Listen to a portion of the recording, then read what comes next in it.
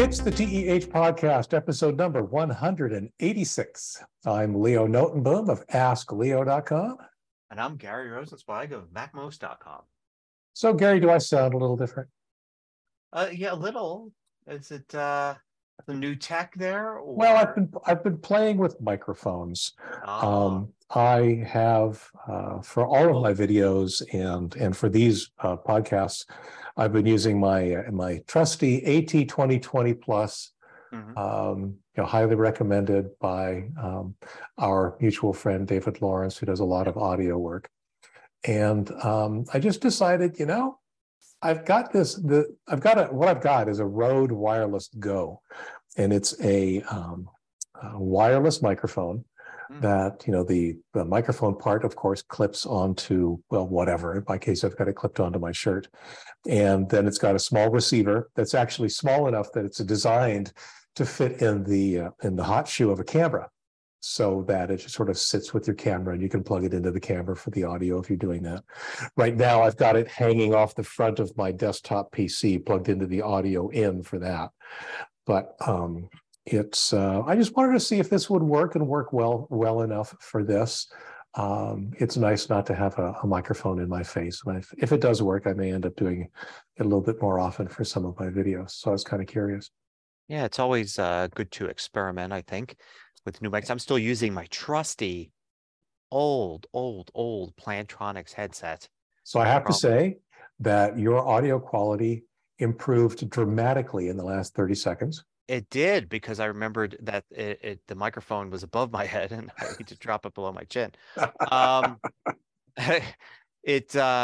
yeah, I use this Plantronics microphone and I use it for this. And I used it, I didn't use it on my last course, but I've used it on many of my other courses because I'm only recording audio. I'm not recording video of myself as I do tutorials. So wearing a headset is fine. Just the weird thing about this headset, it is pre-2000 technology. Wow. It is, I believe I bought it in 1998 or 1999 as a USB headset when USB was brand new. Matter of fact, the idea that you can name a USB device, like in the hardware, it could have a name assigned to it, wasn't even there yet, because every time I connect this, it says unknown USB audio device. And of course, if I were to buy a $5 USB mic now, it would say whatever tech, yes, super audio microphone or whatever, so this that old that they didn't even have oh yeah, we can do a name in the hardware there.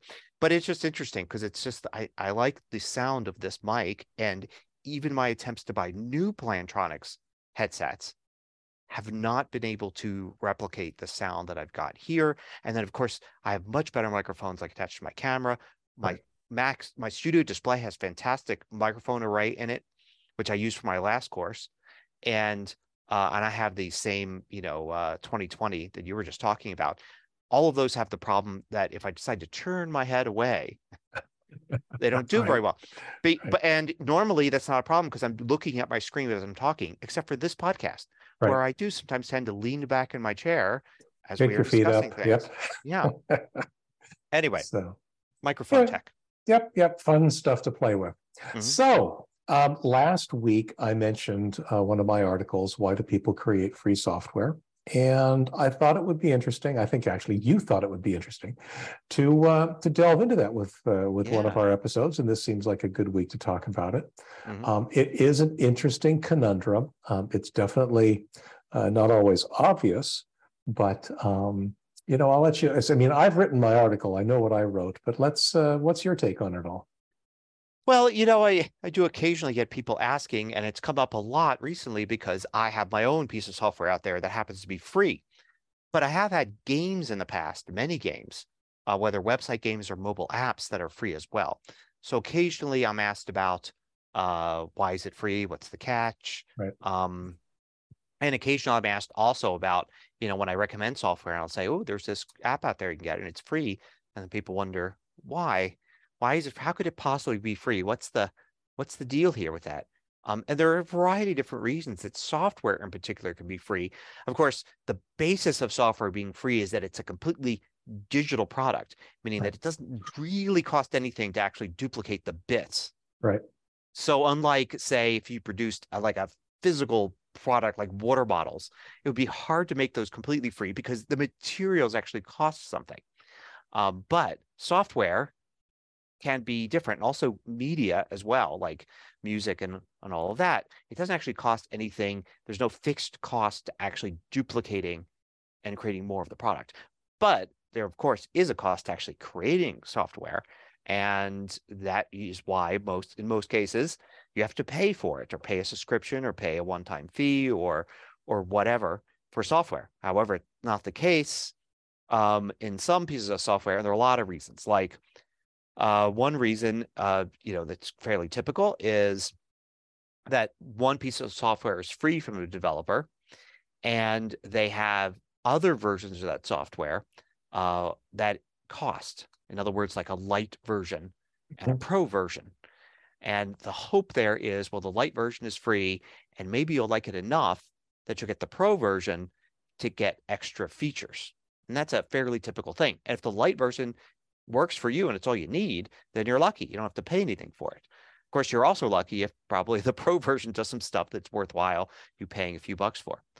One of the other differences that I often see with that model specifically is that the free version typically does not come with any support or comes with very, very limited support. Whereas with the pro version, then you get access to something more. It varies depending on the company that's doing it, but you typically end up getting a little bit more hope of help when you run into trouble. Right, exactly. Because it is hard, if you as a developer, if you put a free version and a paid version out there, there might be several levels of magnitude between the quantities. You might have 100,000 people that download the free version of your app and only 1,000 people that pay for the pro version, which might be fine, except if those, 100,000 people all want support and they're not paying anything for it. So it's kind of a fairness thing. And it's kind of seen as like, well, yeah, if you're getting free software, don't expect to get any or at least the same level of support as the paid version. Another reason might be simply to promote other things. This is fairly common in mobile games, for instance, where you may have a game company that has a whole portfolio of games, maybe 10, 20 different games. And some of those are free. And some of those, usually the more involved ones, are paid. And the free ones are kind of there to basically, promote the paid ones. So they might be free, but there might be little ads. They're not really ads because it's just self-promotion, really, which is different than advertising. Somebody's paying for it. So, self-promotion for the other game. That's a fairly common thing. I've seen companies do it without that at all, because a lot of times App Store algorithms will reward a developer based on downloads. So having one game that is free and tons of people download it, and then they launch a new game, that game launch goes a lot better because it's a known developer on the App Store platform that has a lot of downloads and a lot of reviews and so on, as opposed to if they just came out with the game and said it's $10 and it just exists in its own vacuum, Right. So there are a lot of reasons to have some free games next to, and some free apps next to some paid ones by the same company. Another thing that's done, kind of the same idea, is the idea of, okay, if you're a small company like myself, I've tried this a few times. You don't really have any marketing budget. Nobody really knows who you are. So in order for your game to be seen by anybody at all, you kind of got to make it free. Like if you charge for it, it's dead. So you make it free. And the idea is maybe it'll be a hit. And then version 2, which has a big audience anticipating it, can then cost something. A lot of big early App Store hits for mobile games were done this way. The first one was free. It seems risky because you're setting an expectation of free. Yeah, well, it is. I don't know. I don't know if it's that risky. You come out with, your game, whatever, and it's free and people play it. And then you start teasing, this game 2, it's coming out this fall and it's going to be big and it's going to have all these features people have been asking for. And it's going to have levels and all this stuff. And people are like, yeah. And then you just tell everybody, oh, it's going to be $2.99 or $9.99 or whatever. Right. And, and you've just built up anticipation and you've built a brand. You know, if you built a brand around that first free game, so people want more of the kind of the same thing. So that's another reason why you might find a free app. Um, another one is, of course, this is rarer, but the whole pay as you want thing. So you've got, you know, the game or the app is free, but there is a way to support the developer if you like. You don't have to, but if you like, this is kind of where my ClipTools falls in, right? It's totally free. There's no ads. It's not promoting any other apps or anything like that. You know, it does mention MacMost, so there's a little bit of self-promotion in there, but I have my Patreon just like with MacMost. So the idea is if somebody really likes it and wants to support the app, there is a way for them to do it, but otherwise the app is free. It's interesting because I use that model on a couple of my non-tech newsletters, right? Yeah. You know, the newsletter, 100% of the content, you know, free if you want it, no problem, just, you know, sign up, and it's not a big deal. But I've had a couple of requests when I started doing that early on, and that I just set up a little something in. Okay, well, you know what? If you want to support not all news is bad, well, come on over to askleo.com, and I've got something in my store, so you can throw some money. You can throw some money at me. Yeah. But that's really all it is, right? It doesn't gate any features or functionality. It just is a way for people to reward me, I suppose, but the publisher or the creator of whatever it is they're doing. Yeah. Now, a lot of these free things also have another thing attached to them, which is they're open source. And sometimes you hear free and open source, and sometimes it's just free, sometimes it's open source. And the idea of open source, of course, is all the code is online, and people can, you know, you can download the code yourself and all. And a reason an app may be free is because there's a certain benefit to having something open source. Like, as an example, a big company that you know, does various things may need a piece of software that does something that doesn't exist. So they want to develop it on their own. But developing a full-fledged app that's maintained and all of that is expensive. So instead, they go halfway and they say, let's develop a basic app that does what we need, but we'll open source it, right? So if anybody else needs the same thing, they have access to it, and they can also contribute to the tool.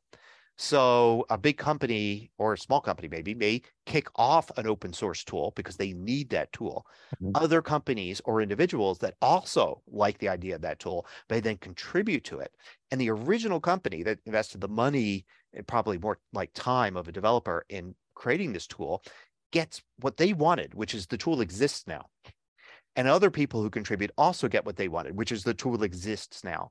And you just end up with this open source tool that happens to be free, but the creators are still benefiting from the tool. I mean, the alternative is to create an in-house tool that nobody else knows about, nobody else can use. But those, you know, if you want to expand that tool, you have to do it. Whereas if it's open source, you may find that somebody else has already expanded it for you, or fixed it, or updated it. You know, it gets weird because in reality, open source is completely separate from whether or not something is free.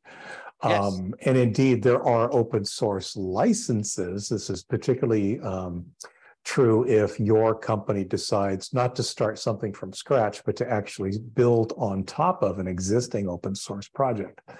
Then the license may force that company to make that product available for free. You know, no matter how much they've enhanced it, the underlying stuff has to be free. Good point. But there are then ways for that company to still leverage that product to generate revenue in other ways. A great example, I'm not going to name company names because honestly, I'm not sure if that's the model the company is using. But imagine a company that takes a version of Linux, whatever, and you know, modifies the heck out of it, does some neat things to it that makes it a very unique Linux distribution for their customer base. They're probably required to give that Linux away for free because it's got all of this, you know, licensed code underneath. However, they can then start doing things like charging for support. They can have support contracts that then could be sometimes a significant revenue generator for that company, but the underlying software that they're then distributing remains free. Yeah. So yeah, a lot of different ways that open source kind of plays into it, and the end result being you sitting at home gets a free piece of software. Another example is that sometimes these open source pieces of software are out there and they're actually not being used to create anything free. It's just a tool that various different individuals and companies need. So all this open source project kind of comes together. And then somebody comes along and says, oh, that's neat, but nobody has actually made, taken that and kind of compiled it and put a nice interface on it and put it in, a Windows App Store or a Mac App Store. Right. So they do it. The other part of it too for open source is that there's not a requirement that open source be free. What has suddenly dawned on me is that a product like a Bitwarden, which has both a free and a paid version, the software is open source. Anybody can play with it. But that doesn't stop Bitwarden from having created that software themselves. They set the terms, so they can in fact sell what is ultimately open source software. Yeah. A lot of different ways it could go. Yep. And then, of course, we've got, somebody could just be doing, free software to just as a project to gain experience. They're okay. To get a job in coding. Sometimes you have to show your work, show that you've done something. And a great way to do that is to take something you're passionate about and build an app. And certainly, if you could show up to a job interview with a resume that says, I built this app that you may have heard of, I mean, that's a huge boost. And you could put yourself ahead of people that, have more experience and education than you because you've actually created something that can be downloaded in an app store. So people will use it as kind of a career boost. It's an easy way to do that doesn't rely on somebody else, because if you want to get experience, you need a job, and to get a job you need experience. It's like, how do you do it? But you don't need any of that to do an open source free app. Exactly. It's a question that I've gotten multiple times over the years is, how do I get experience if nobody will hire me? And I've always said, just start coding, write software, make it a hobby, make it a volunteer effort, do whatever. And doing this, right, making something that is public, open source optionally. It doesn't necessarily have to be, but that's helpful in some ways. Certainly, if you're targeting actually getting a job that gives the potential employer an opportunity to actually see your work. But it's a great way to literally get experience, as you say, not being reliant on anybody else. Right. I want to, back when I did actually have some employees, I mostly hired computer science people as coders, and I was creating web-based games. One exception to that was when somebody who didn't have a computer science background, but they came in with here are some web-based games I've created. Here's where they are. You can go and play them. Right. And I was able to look and I said, oh, okay, you made these, you put them out there. This is kind of what we do. You're hired. Yep. So that's a good example. You had some other ones here, like free apps that are not really free. Yeah. So the scenario that I'm thinking of is I admit I caved and I installed Candy Crush some months ago, and when you play it, you do the Candy Crush thing for a while, but eventually they start offering you things. Power-ups, level ups, whatever you want to call them, things that presumably would help you progress further in the game. I don't know if they actually have it truly gated where there's no way to get beyond a certain point if you don't take advantage of these power-ups. But the bottom line is the game has in-app purchases. So the game itself is free, and I've never paid $1 for this game or anything in it. But if I wanted to make more progress or do whatever, then yeah, I could spend a few bucks here and there, buy something that would get me a little further, a little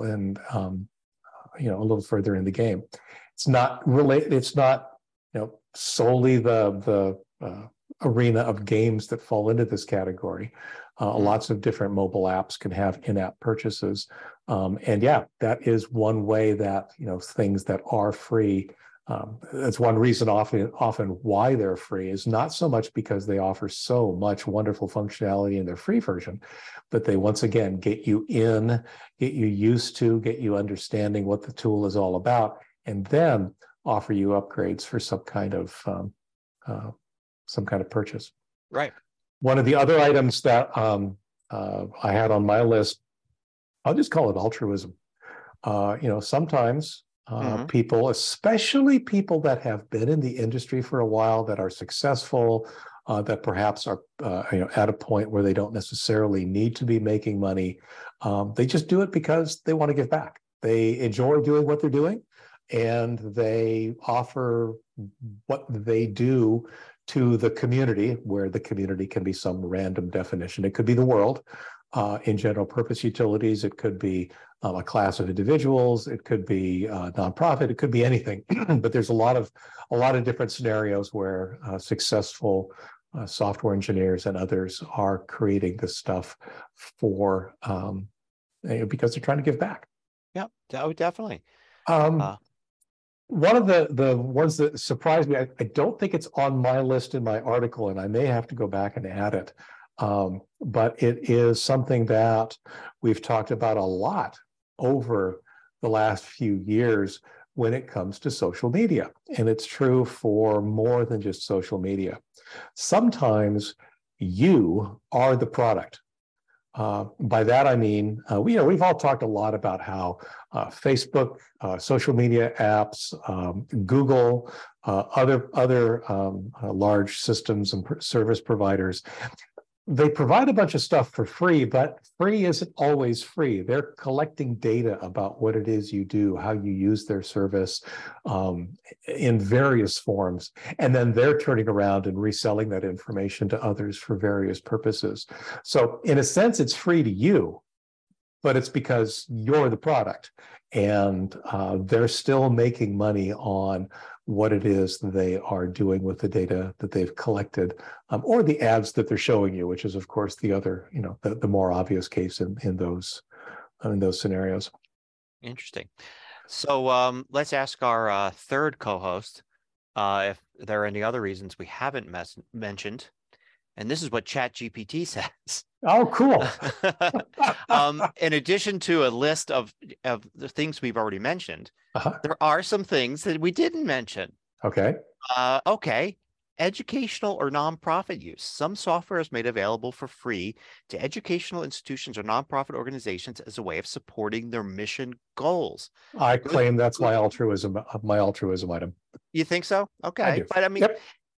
Yeah, but if they have I see it as like if a university or a department of university says, we have this money that comes in and our goals are to do this. And if one of those goals is achieved by developing a piece of software, yeah, I guess it's altruism, but at an institutional level. Right. Let's see. Market share. Kind of related to what I was talking about, some of those techniques earlier. Yep. Companies offer a free version to gain market share. Yep. Here's one. Software has entered the public domain.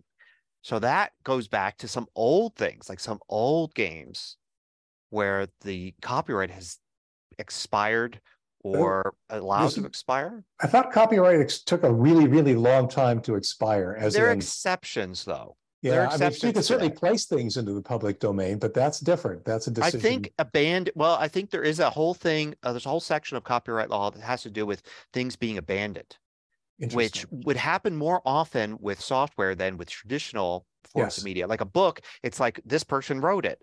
Right. They have heirs, whatever, the copyrights. But when a company goes under and doesn't have any heirs and they wrote a piece of software, somebody else can go in. I think it was called Orphan Works. Somebody else can go in and claim this is an orphaned work. Nobody owns this anymore. Thus, the copyright doesn't apply. Interesting. And I think some of that has happened with old computer games. Interesting. They're now free.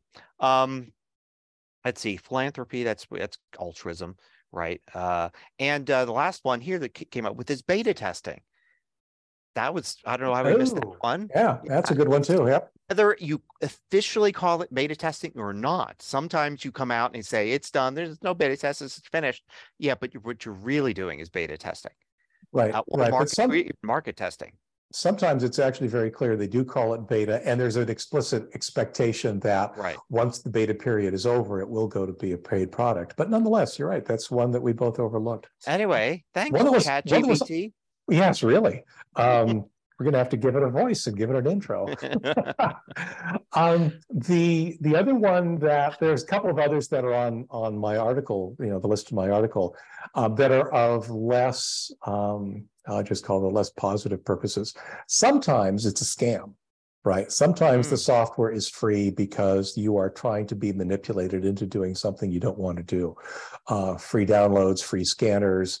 Sometimes they install malware. Sometimes they, will install a scanner that will scan for free. But if you actually want the tool to take action based on the results of its scan, then you need to pay. Yeah. Right. And then, of course, the other scenario is, it's not free at all. If it says it's free, it's lying. And that's the best example there is, once again, the scanner option where, you download it, but as soon as you do something, anything at all, it starts asking you for money. It wasn't really free to begin with. I consider that, in a lot of cases, it's malware. In a lot of cases, the best way to classify that is as bait. The fact that they're marketing or pushing it as free software is really trying to bait you into installing something that you don't want. Either bait and switch, right? The bait, like I said, downloading the scanner, but you have to pay for the results, or just pure bait, right? They're trying to hook you. What they're trying to do is actually install malware on your machine. So if you fall for the free tag, that's exactly what ends up happening. Good point. Yeah, lots and lots of reasons for sure, and especially with these last two, it does point to the fact that regardless, you can't let your guard down. There are some very, very valid reasons for software to be free, and some very, very powerful and popular tools that are free. And on the other side of the spectrum, there's some really dangerous stuff out there that comes out as free as well. I think a lot of the, it's not software in the traditional sense, but a lot of the Google services that are out there fall under kind of the advertising thing, but sometimes not directly. I've heard people from Google say basically that Google is so big as far as the internet's concerned that the amount of money they make in advertising is directly related to how much people use the internet. So it pays for them to come up with more things that people could do on the internet, even if there's not a direct line between the thing that they made and an ad being seen. Interesting. So the side effect, stuff. It's the fact that we're using the internet more because of whatever they've given us truly for free. And as a side effect, we're also using some other things that generate them revenue. Right. And probably the biggest example of a Google tool that they've developed based on that, as far as I know, is Android. The whole operating system. Yep. It was basically just like, let's get more people online doing things. And, oh, hey, they're online. What do you know? They're going to see Google ads. Yeah, they're in the Google ecosystem. Yep. So, very true. Which is kind of funny, since you and I are both sitting here staring at a Google Doc, which has our notes. Of course, there you go. A free service from Google. Yeah. There's no ads here, no nothing. It's just document. It's actually a very cool tool. But you and I are both knee deep. Oh heck, we're neck deep in the Google ecosystem as we do all this stuff. So there was a story that I've heard of that I was actually going to talk about to see if there was an Android equivalent, but it's been making the headlines lately. And I see you've got it noted here. You've got it tagged as the watch and grab iPhone theft, which is really kind of scary from what I've heard. Yeah, so this got a lot of attention because I think, was it the Wall Street Journal that first reported it? Wired also picked it up. I think there's some relationship there. Either Wall Street Journal or New York Times, but either way, yes. They picked it up, basically a story written about a security flaw in the whole kind of Apple ecosystem having to do with the iPhones. It's not what you think. It's actually something that's been around forever. And it's just a technique maybe that I guess a few thieves might be getting desperate enough to actually try this kind of thing, because it's basically somebody stealing your iPhone, like physically stealing your iPhone. But before they steal your iPhone, they observe you, hoping to catch a glimpse of you entering in your passcode, with the idea being that the iPhone is far more valuable to them if they know your passcode. So you're in a crowded bar, somebody who wants to pull this off watches you, probably watches several people in the bar. If they could see you enter in your passcode, perhaps maybe catch you on video doing it, so they can now know your passcode, then they go and they target you and grab your iPhone, grab and run, you know. And now they've got an iPhone and your code, which is a bad combination, because if somebody has your code, there's a lot that they could do to get into your phone, change your accounts, and the real thing they're talking about here is being able to go in and log into your iCloud account and change, you know, your Apple ID, and change the password to it, because you appear to be that person. You've got the physical device and you've got the passcode. So you've got two factors there. Right. And you appear to be that person to Apple. So it's like, oh, you want to change your Apple ID password? Okay. Does Apple not require the previous password in order to change? It does, but I think you get around that because you have access to the phone. So it's going to change. It's going to set it up so that, oh, you know, here's your code. And it's like, oh, well, you're logged into the phone, so you see the code. Anyway, it's not that hard to, I guess it's the kind of thing where if you're off your guard, this could happen to you. But there are a lot of things you can do to prevent it from happening, one of which Apple has been pushing for years, which is using either Touch ID or Face ID instead. But see, what happens is a lot of people come out and they say, oh, I heard Face ID isn't secure. Somebody could get your phone and then wave it in front of your face to unlock it, or take a picture of you and unlock the phone with the picture. That kind of thing. Or fingerprints. Oh, you hear these, you know, stories of people like lifting your fingerprints up and creating fake fingers. And then you get, you know, all this stuff, spy stuff. And so people go and say, oh, I'm just going to be safe. I'm only going to use passcodes. So then you use a passcode in public, and now somebody could see your passcode. Whereas if you used Face ID in public, they grab your phone, they no longer have your face. Plus, Face ID requires, it only gets to a certain level of access. Like if you could try to do something more complex, like change your passcode, for instance, it's going to say, oh, we need your old passcode. Or if you try to do something like use a payment system like Apple Pay, then it's going to say, oh, we need Face ID again, right? So even if somebody were to do the extreme thing of like steal your phone, grab you by the shoulders, have you unlock it with your face and run off, when they go to pay for something across the street, it's going to say, yeah, okay, Face ID again. And it's like, oh, no, I can't do it because he's across the street. So it's a lot safer. The whole idea of Face ID and Touch ID is basically a quick way to unlock your phone, but only to a certain level that's harder for somebody to steal from you. And then if they don't have your passcode, which is your other way to get deeper into your phone, because you never used your passcode in public. So the best way to protect yourself against this thing is to not be afraid of Face ID. Right. Use Face ID in public situations and try to avoid using your passcode in public situations. Matter of fact, make it so rare that you need to use your passcode that when you do it, you're like, oh, hold on, I need to do something more secure. Look around, hold the phone close to you, all of that kind of thing. Instead of just constantly, like every 3 seconds, you grab your phone to check your Instagram or Snapchat or whatever, and enter your passcode in. Somebody watching you can just see you enter your passcode in, 100 times over dinner. It should be 0 times over dinner because you use Face ID to do things. Right. So that's the way. And then, of course, the other thing Face ID and Touch ID do is because you would use them most of the time, now you're free to have a more complex passcode, because a lot of people still use a 4-digit passcode, which is super easy to observe and get. Even a 6-digit passcode, it's like that's harder. It's better than 4 digits. But if you have to use your passcode rarely because of Face ID, then make it 9 digits or switch to alphanumeric and actually use a real password. And those would be much harder for somebody to observe and get from you, and probably just not worth it. They're hoping for somebody with a quick, 1, 2, 3, 4 passcode or something that they could see and say, oh, okay. And then they grab it away.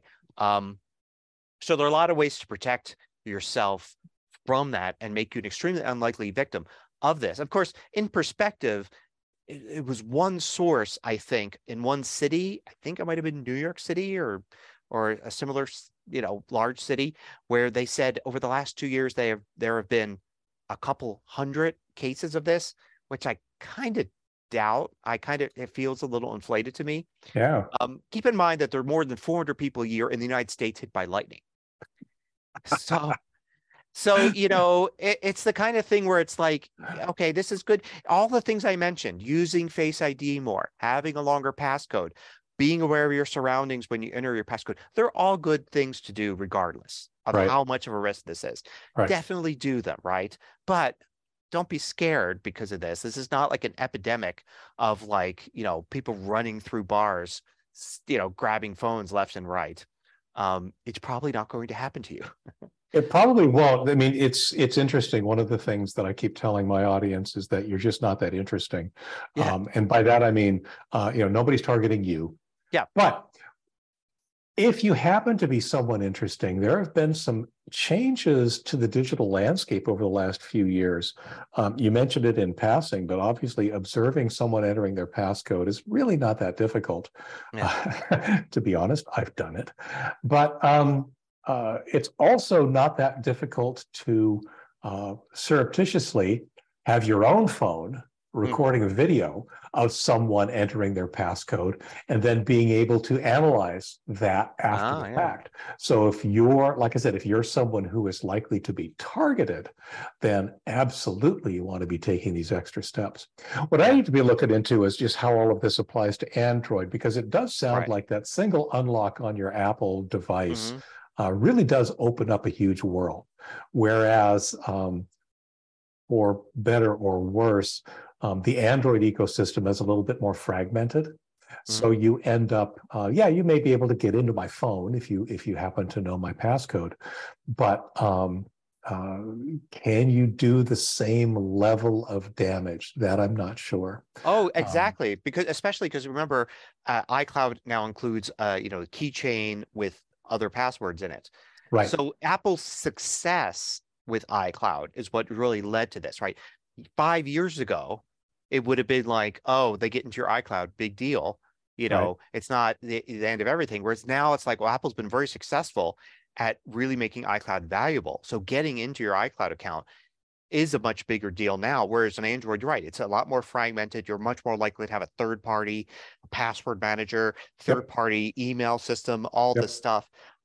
That's why, while technically it's the same thing on Android, it's just Apple's success. They're a victim of their own success here. Yes. Oh, another point that I make, my self-promotion at the end of this, I'll point you to a video I did on this. But the other thing is to realize that this is a strange kind of crime, because if the goal is identity theft, most identity thefts are pulled off in relative safety. The people stealing your identity aren't present. They might not even be in the same country or the side of the world as you, right? And if somebody sitting in a basement on the other side of the world can do type at their computer there, hidden behind multiple different, obscuring firewalls and such, and steal hundreds or thousands of identities, why would somebody put themselves at physical risk to actually be present, perform a physical act of actually taking your phone from you, and not just risk getting hurt, but also risk getting physically caught? So it seems to be the kind of thing where this can't grow very much. Yeah, there's going to always be some desperate individuals that might try something like this, right? I was thinking of kids stealing their parents' phones, but maybe, yeah. But there's always going to be a few people that will try every little exploit like this. But it's not the kind of thing where sometimes they're digital exploits or over the internet exploits where it's like, oh, this could grow to huge numbers, right? This is the kind of thing where I don't imagine suddenly there being a huge number of people actually putting themselves trying to commit a physical crime where there's a huge amount of risk involved.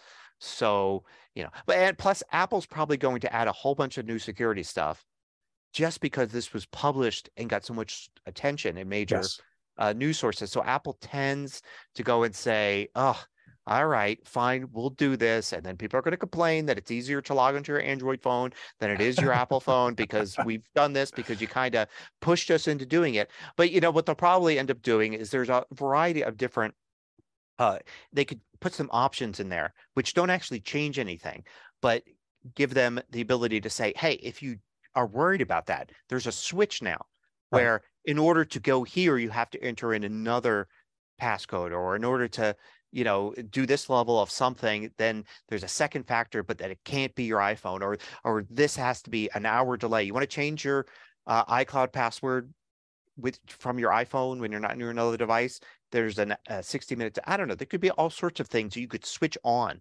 that Apple could say, there, if you want that level of security, there are the switches for you. And if you're not concerned, you can continue using things as is. It reminds me of settings in 1Password that I'm using these days, where it forces a reauthorization after a certain amount of time, and you get to choose the amount of time, right? So it's on my phone, it's like 5 minutes. On my desktop, it's the maximum, which I think is 8 hours, and that's fine. It's funny because one of the habits that I changed a couple of years ago is, for whatever reason, I don't even remember the details. I was, for some reason, spooked by fingerprint ID and Face ID. So I continued to use my passcode. I've switched. My phone now, it's all about fingerprint ID. It's convenient, it works. And the only time you're actually required to use the passcode is after a reboot. For whatever reason, you need to enter the passcode there. But bottom line is, it's neat. Besides being, protecting you from the situations that you've just described, it's also darned convenient. It really is. Be it Face ID or a fingerprint, it's just so much easier to just put your finger there, or to look at the phone a certain way, and poof, you're in. Now, I will say that there is one technicality that I would hope doesn't apply to anyone listening to this podcast. And that is simply this.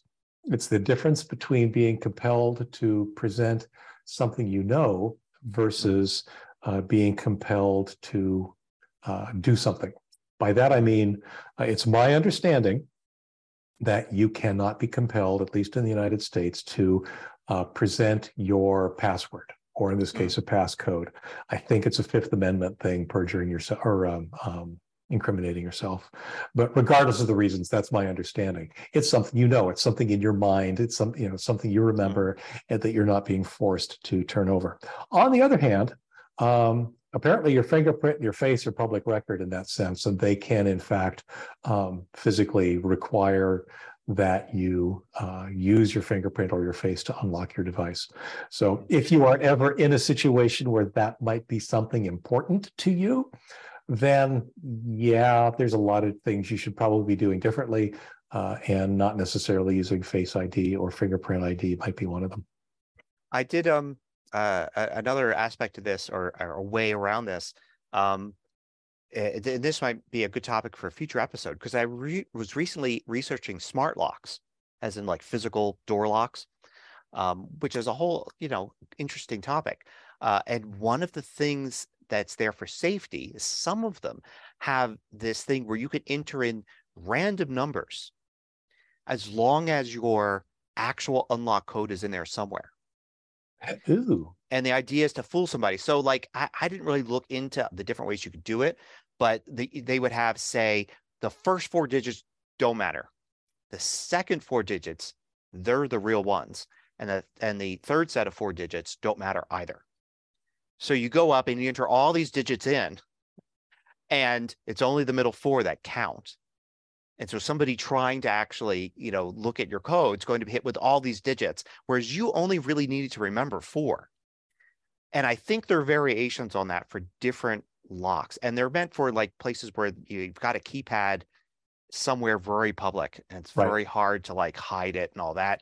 You can kind of just go in and like decide, I'm going to enter in my, birthday is the first 4, doesn't matter. But then I enter in my actual 4 digits, and then I'm going to enter in something else, and they're going to, be foiled by the fact that there's no way they can remember 12 digits. So anyway, it'd be interesting to see a switch for that. I would love to be able to do the same thing on my phone.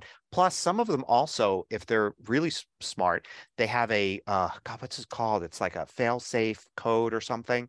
I know my security system has it, Whereas there's another code, like there's your regular code you can enter to turn off your security alarm, you use when you come in.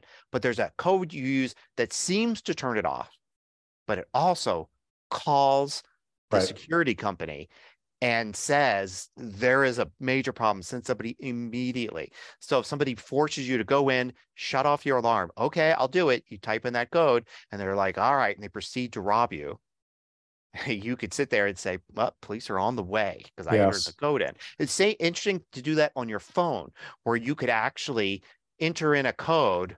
I mean, it wouldn't be the same situation somebody else, would see, but if you enter in a code and then it actually locks down your phone, and it's Or like, wipes it. Yeah. say either locks it down where they can't get access unless you have to reset something on another device completely, or it just totally wipes it. That would be interesting. Maybe even an alert kind of thing, or a delay would be interesting to have some sort of weird delay, whereas you enter a code in and that'll work as long as you use Face ID, Touch ID, or the actual code in the next hour or Right. 15 minutes or 10 minutes. If you don't, it'll lock it down. I know lots of cool things that you could probably do. And I'm sure Apple won't do any of these. They'll just do something really simple and obvious with a little switch that makes it a little bit safer. Yep. And Anyway. they are good at doing that kind of stuff, right? They pull those kind of techniques out of the air, and yeah. Anyway, on to Ain't It Cool? Yeah. So last week you mentioned a book called Avogadro Corp. The Singularity is Closer Than It Appears. Yes. I picked it up and I'm about 2/3 of the way through. Cool. You didn't tell me it was the first book of a 4-book quadrilogy. It is. It wasn't when I read it. I read it. You got to read these books early, else you get sucked into the whole. Well, thing. damn it, I'm sucked in. Anyway, so it's an interesting book. I'm enjoying it. There's, how do I want to put it? There's only a couple of places where I've had to suspend my disbelief beyond a reasonable point. There are just a couple of random things that have happened that, okay, that's a little over the line, but the rest of it is actually pretty interesting. However, that's not my Ain't It Cool for this week. What this reminded me of, like I was a third of the way through the book and I was thinking, gosh, this is a lot like Colossus, the Forbin Project. Now, Colossus, the Forbin Project was a movie released in 1970.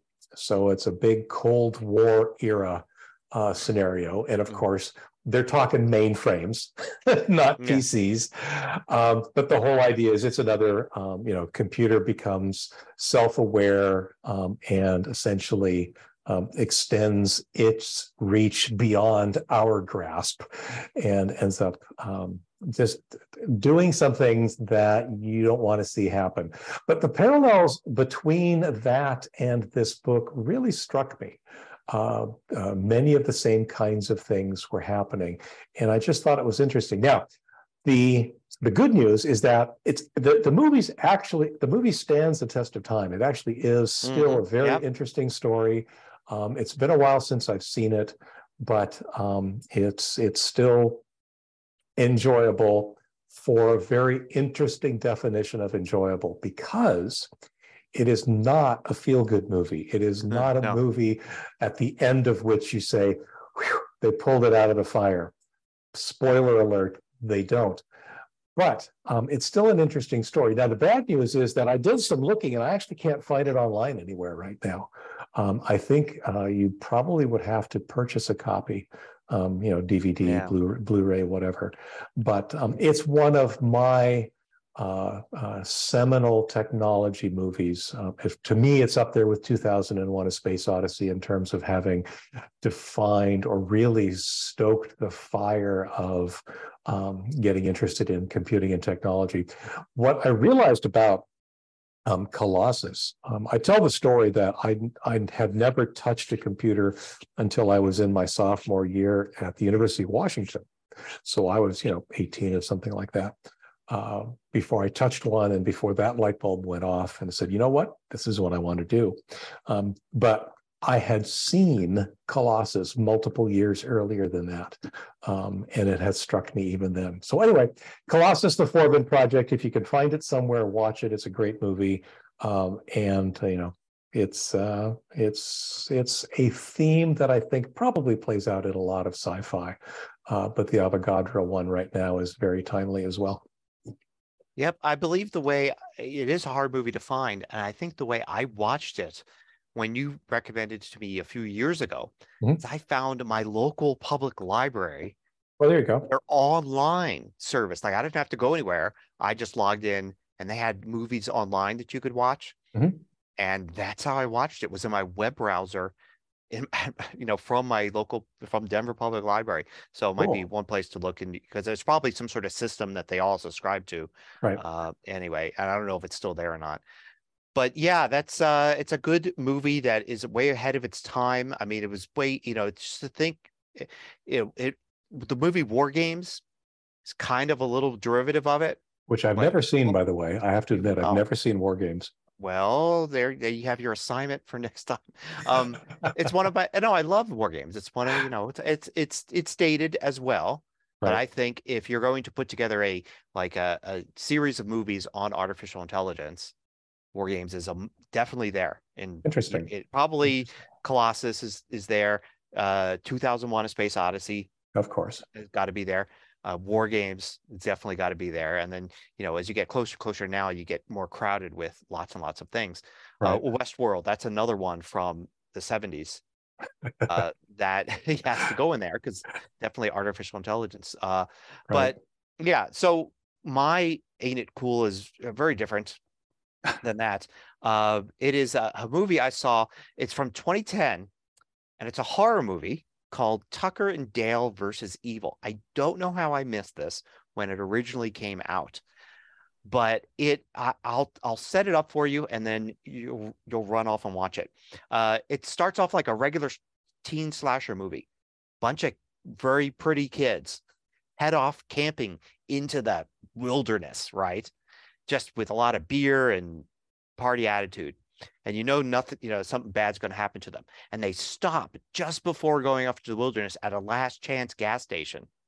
And standing there are two scary looking hillbillies that scare them, and the teens run off. Now, the whole point of view of the movie changes to the hillbillies. And the rest of the movie is pretty much about them, which makes it very different. And it's a comedy, but a very dark comedy. Interesting. Yes. And the comedy is more Three Stooges, Abbott and Costello style comedy, which is unexpected. Right. But the horror kind of darkness to it is very modern and strange. It's a very non-formula movie. Well, I'm looking at the write-up that you'll include in the show notes, the Wikipedia write-up of all places. Yeah. And I didn't realize that Alan Tudyk was in it. Alan Tudyk is one of the stars, and he's For those that don't know, Alan Tudyk is Wash from Firefly, and he is also Resident Alien, the alien in Resident Alien, which is also another good episodical that is, I think, between seasons right now. It should come back. Yeah, and one of the things about Resident Alien is when you watch that, you kind of look and say, boy, no one else could play that role except Alan Tudyk. Like that's true. It's made for him. This movie, the role he plays in that, I forget if he's Tucker or Dale. I think he's Tucker. It's also the same thing. It's like, oh, that role's made for him. There's a reason he's playing that role, because it's, he has to go do all his thing with that role. So yeah, it's fun. It's a fun movie that's different than your typical slasher movie. Cool. Yep. I'm going to have to add that to my list of things to see. So I've got War Games, which I just noticed is not on any streaming service right now. What? And well, you can rent it. Okay. And if you've got a subscription to AMC Plus, you can watch it there. But I don't have that one. That's the one streaming service that I don't have. So War Games and Tucker and Dale versus Evil. Okay, you got to watch. Yeah, you got to watch Matthew Broderick break into the Department of Defense using his Apple II and a audio coupler modem. Yes. So I'm aware of the style. The anachronisms currently in the movie, but I've just never seen it. Oh, yeah. Great film. So blatant self-promotion. This is how we pay what little bills we have for this little enterprise. Yeah. I'm going to point everybody at how do I keep my email address when I change my ISP. It's askleo.com/1860. This is a problem that people eventually run into. Hopefully they only run into it once. You move somewhere or the internet comes to some place, you sign up with your ISP and they give you an email address that is off of their domain. So for example, one of my original email addresses here was an @verizon.net email address because they were my ISP. If I were to move to a location that wasn't served by Verizon, then I had a problem because I was no longer their customer and that email address would eventually stop working. So this article talks a little bit about why that happens. Sometimes you can get lucky, but what you should really be doing ahead of time to avoid getting yourself in this situation to begin with. So if you're someone that is moving or planning on moving, and leaving potentially the service area of your current ISP, and you've got an ISP-based email address, you may want to have a look at that one. Yep. And I'll just link to the thing I was just talking about, the how to prevent the watch and grab iPhone theft, which I basically told you all that's going to be in the video, but it's like a short video just giving you the basic idea of the problem and how to protect yourself. Cool. Cool. Very cool. Actually, I will have to take a look at it and see how much of it applies to the Android world and potentially steal a few ideas. Oh, definitely. Yep. It is now the end of February. As it turns out, Gary and I have a couple of random things happening at random times over the course of the next few weeks. So we've decided that we're going to go on spring break. Woo-hoo. And it's, I wish it were that kind of spring break, right? Although, to be fair, we've both got good things happening, so it's not like it's something bad. So we're not going to specify a specific date, but I will say that we will be back towards the end of March. We're going to be away for a few weeks, but as always, we'll look forward to starting back up again and seeing, what the let's see, what will ChatGPT have done in the next 3 weeks. Oh yeah, everything. We may not have to come back. Well, that's true. Just do the show for us. Everything would have changed. It's like podcasting. What are you talking about? Nobody does that. What will Elon have done in the next 3 weeks? And let's see, what's another good topic? I don't know. We might be all living on Mars. We might be. You never know. 3 weeks is such a long time sometimes when it comes to not just technology, but politics and the world in general. Anyway, the show notes for this week are out at tehpodcast.com/TEH186. If you've got a comment or a question for us, leave it there on the show notes page. We absolutely see them. And of course, we will be seeing them while we're not necessarily recording over the next couple of weeks, but we'll definitely interact with you there if you so choose. Thanks, as always, for listening, and we will see you here again in a few weeks. Take care, everyone. Bye-bye. Bye.